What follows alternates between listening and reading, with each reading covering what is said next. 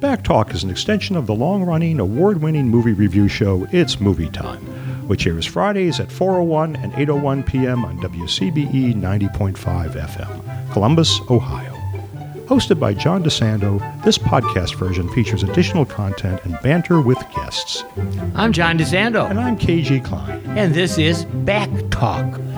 Somewhere between 2001, Star Wars, throwing a little Blade Runner in between, and who knows what else, is this new sci-fi called The Creator. Oh, what a movie.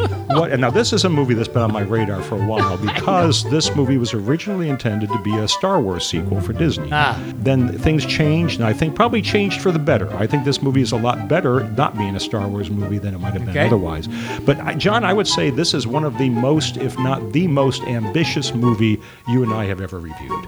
Well, you may be right, because on your recommendation, I went and I immediately knew that I was going to like it. I was hoping for a minute that Oscar Isaac was going to be in it, but no. But actually, it was John David Washington. John David Washington. And I'm warming up. He's still not got me completely. He has the inherited charm, but I'm just waiting. He doesn't give a lot, I think. He doesn't have his father's range. I would say that. That's for sure. He doesn't bring to this role what someone like Tom Cruise or Martin Sheen might have brought to this role. He doesn't have that depth. But this movie carries itself along at such a fast pace that I think any flaws that he brings to it are easily lost in the spectacle of the movie. And, when you think about it as an actor, he's a good fit because he needs to be warm and approachable for the young child who turns out to be a central figure in the fight between humans and AI. This is a monumental 2.5 hour, 2 hour, 40-minute movie. It almost plays more like a miniseries than a movie. There's so much going on. It deals with themes of religion, what is and what is not sentient, and the foundations of theology is all wrapped up in a movie that is just as much a war movie as Saving Private Ryan. If I'm going to sum this movie up, for folks who liked Blade Runner and Avatar, this is Blade Runner and Avatar and Saving Private Ryan all kind of thrown in together. It is a movie that has Blade Runner's elements about the semi-sentient, or are they sentient, replicants. Yeah, who is Harrison Ford? Yeah, we minus, what is Harrison Ford? But minus Harrison Ford, of course, and much, much more of the action combat that you saw in Avatar in this movie. My usual complaint for movies, and it has to be for this one, too many explosions, too much rifle. All that is taking time away from what they need to do is even deeper characterization. And we're lucky we got what we did from Joshua, that's Washington's role, and from the little child who is, in fact, a charmer. Oh, she is absolutely fantastic. 6 years old. 6 years old. She captures your hearts, and she is one of the, what they call sentient symbionts. I think that's a good word. She is an AI. She's an AI. A bot. Her name is Madeline Una Voiles. Is the actress, the young actress. And she does a wonderful job with this. In fact, everybody in this cast does a very good job with what they're given. There is, as you said, a lot of explosions, a lot of distractions, a lot of huge battles using CGI, of course.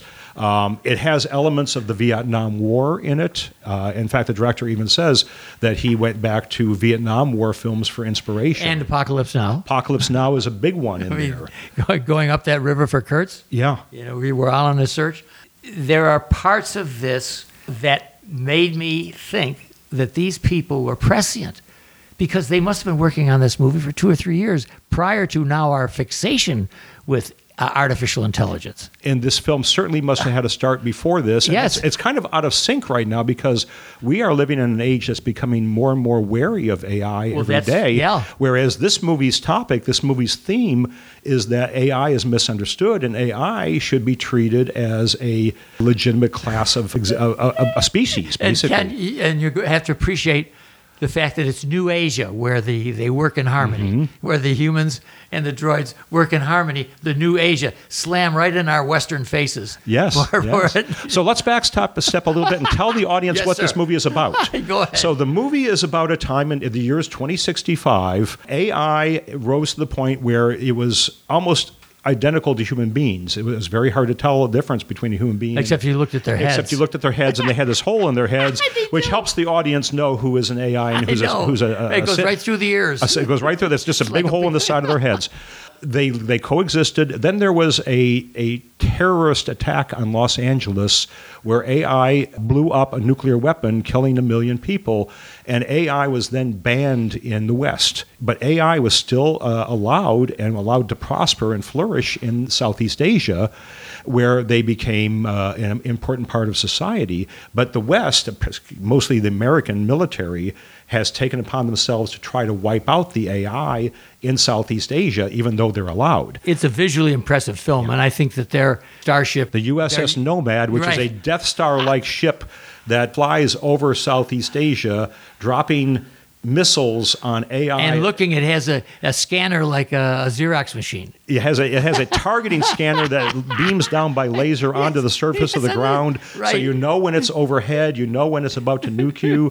But it's so interesting to see that here is the U.S. Army projecting its influence where it's not wanted in Southeast Asia, and trying to wipe out this species that's living completely benevolently with the people of Southeast Asia, and they really have coexisted now for many years. Yeah. And then it sets up that if you're a fan of the U.S. military, you will not enjoy this movie as much because the U.S. military is the bad guys in this movie. And if you love Allison Janney, you're not going to love her. What a interesing break! She plays a colonel. She plays a very badass colonel. She plays a very nasty colonel who is very much not afraid to do the wrong thing. I think it's a terrific role. It's a great role for her. It's definitely breaking her out of her normal comfort zone. And you're introducing a topic that I find so fascinating in this movie. The U.S. is not really the good guy. They're not the good guys at all. And I think that's a new take. I mean, they're not real bad. Yeah. They're defending us, but they are going a little bit too vigorously. But the movie steps into a trope that I'm not always crazy about of let's base this movie on a faulty premise and then spend the movie debunking that premise. And a lot of movies go down that road. I'm not impressed by this approach. This is another one, but it plays a minor sort of backstory. You kind of know what the big reveal long before it happens. Yeah. Where do you think the fault is? We've both been pretty exuberant about this. But where's the fault? Okay, the movie does have flaws, and you could easily pick apart this film. You could say, well, how come they weren't able to take this giant ship out from the ground with all this technology that everybody has? You could say, how is the U.S. military allowed to operate with impunity in a foreign nation that obviously has the ability to defend itself? And how is the politics at home in America putting up with this to begin with? Good one. But you know what? The spectacle of this movie is so great that it kind of sweeps all those to the side, and you're just left in the seat along for the ride. And this is definitely a thinking movie. Yeah. Like Blade Runner and like Apocalypse Now, you will come away from this movie thinking a lot about what you saw. And from my point of view, it actually turns out to be a family film. Because do you really? I'm going to say. Well, I'm not saying that you bring the kids. No, a family film in the theme that you and I have talked about many times on these superhero films. Where it's always the father looking for the daughter. It's always a family connection that is the end game. It is all of that, but I would say that this movie probably should have gotten an R rating. Not for language, but for excessive war violence. Because you see heads blowing off and people being blown to bits. But they cut so quick. They do cut quickly, but I would not encourage this for anybody under 14. Ken, comment for me on the human part of this film. That is, while we have so much spectacular production design, a lot of spectacular ideas thrown in all together, where's the element where a friend of ours, let's just pick somebody like Audrey. Okay. What's Audrey going to like about this movie? Well, first I would ask Audrey what movies she likes. And one of the films I would ask her, do you like this? We know she loves Casablanca. We know she loves Casablanca, but I would ask her if she likes 2001. Because there's a lot of similarities here that the most fascinating and I would say the most human characters in this movie are the AI. And just like in 2001, Hal is the one with all the emotions. Hal is the original bad boy, and he endures. Yeah. Wow. Yeah. Hal the humans come across as very bland, very, very more like machines, and the AI, the Hal, is the one that is thinking and feeling and going through an emotional crisis in that movie. And the same thing is here too. You're seeing in this movie that the AI is the sympathetic characters, and the human beings, for the most part, are the ones who are the villains. Yeah. You saw some of that in Blade Runner too. Yeah, in Blade Runner, you really the one good part of Blade Runner's story is the separation of the replicants from the human beings. The human beings have a little lower set moral values than the replicants do. The replicants are the ones that are just trying to survive. You have to think about John David Washington as being the savior of this film for humanity, for instance, as the representative of humanity. And Alfie, the little droid, she has human qualities that are slowly revealed here. So they've made their point. She's growing and she's learning, but while you use those terms in science fiction, you often think of aliens and things that are going to get nastier and nastier. She is growing and she is maturing in a very humanist way. And she's becoming more and more, not just compassionate, but I would even say messianic. As she grows. Yeah. She's becoming a much more benevolent figure as the movie progresses, whereas the humans are they're just almost the bit of evil. You mentioned 2001, which is certainly one of my favorite, if not my favorite. The other end of that is that Forbidden Planet is my what a wonderful film. What a wonderful film. My fun science fiction. But anyway, for 2001, we end up alone, our representative on that spaceship at the end. He's eating alone. He's living alone. And I'm wondering, is that the way this is going to go? How is humanity going to end up in the Creator? This film challenges us to understand that humanity will eventually have to accept itself as a part of the Earth, not the sole dominant species on Earth. Yes. We're going to have to share the Earth. Now, other writers have theorized that Clarke, for instance, have said that humanity will eventually merge with AI and will become cyborgs, and that man's destiny is to merge with AI. But this movie instead goes the other direction and says AI is a species unto itself, and humans are a species as well, and they will have to learn to coexist. And this is a great film for interspecies study. It's a great film for showing how that cooperation can benefit both sides. There's a wonderful scene towards the end of the film, and I can talk about this without really giving anything away, so I'm going to, where one of the characters is saying, human beings want to wipe us out. They're afraid that if they lose this war, we're going to come to the Western world and kill everybody. But what they don't understand is if they lose this war, we're going to come to the Western world and do nothing. We just want to live peacefully with you. We just want to coexist. We're not going to harm you in any way. And this because humanity is so dominated by fear. We are so controlled by our fears. And our fears dominate our politics, our fears dominate our religion, our fears dominate so much of the way we look at the world. And people have learned to exploit those fears. And this movie addresses that. This movie addresses that, people are being taught to fear something. Maybe the thing that they're being taught to fear is a lot better than they are. A similar thing to what happens in Apocalypse Now. That is, when you see Kurtz at the end of the river and at the end of the world, and you see how he has become corrupted by his own passions and so on, it's suggested to me as I watch the film, and you were right, there are just so many topics and so many suggestions. It's such a good film for that the AIs will eventually become like us, that they will eventually become healthy and happy and yet greedy and vicious. My feeling is that as we project to the future, that your benign view is good, but I'm looking at it and saying, how do they not become human? Well, but you have to be careful because that could be your fear talking.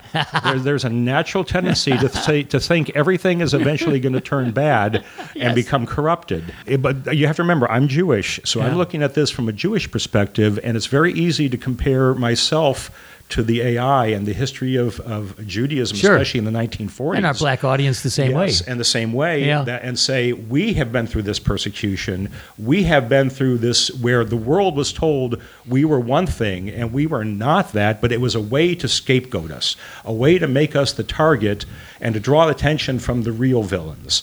And that is how this film touched me, is this film is saying to me that the AI are being used and manipulated by humans as a scapegoat.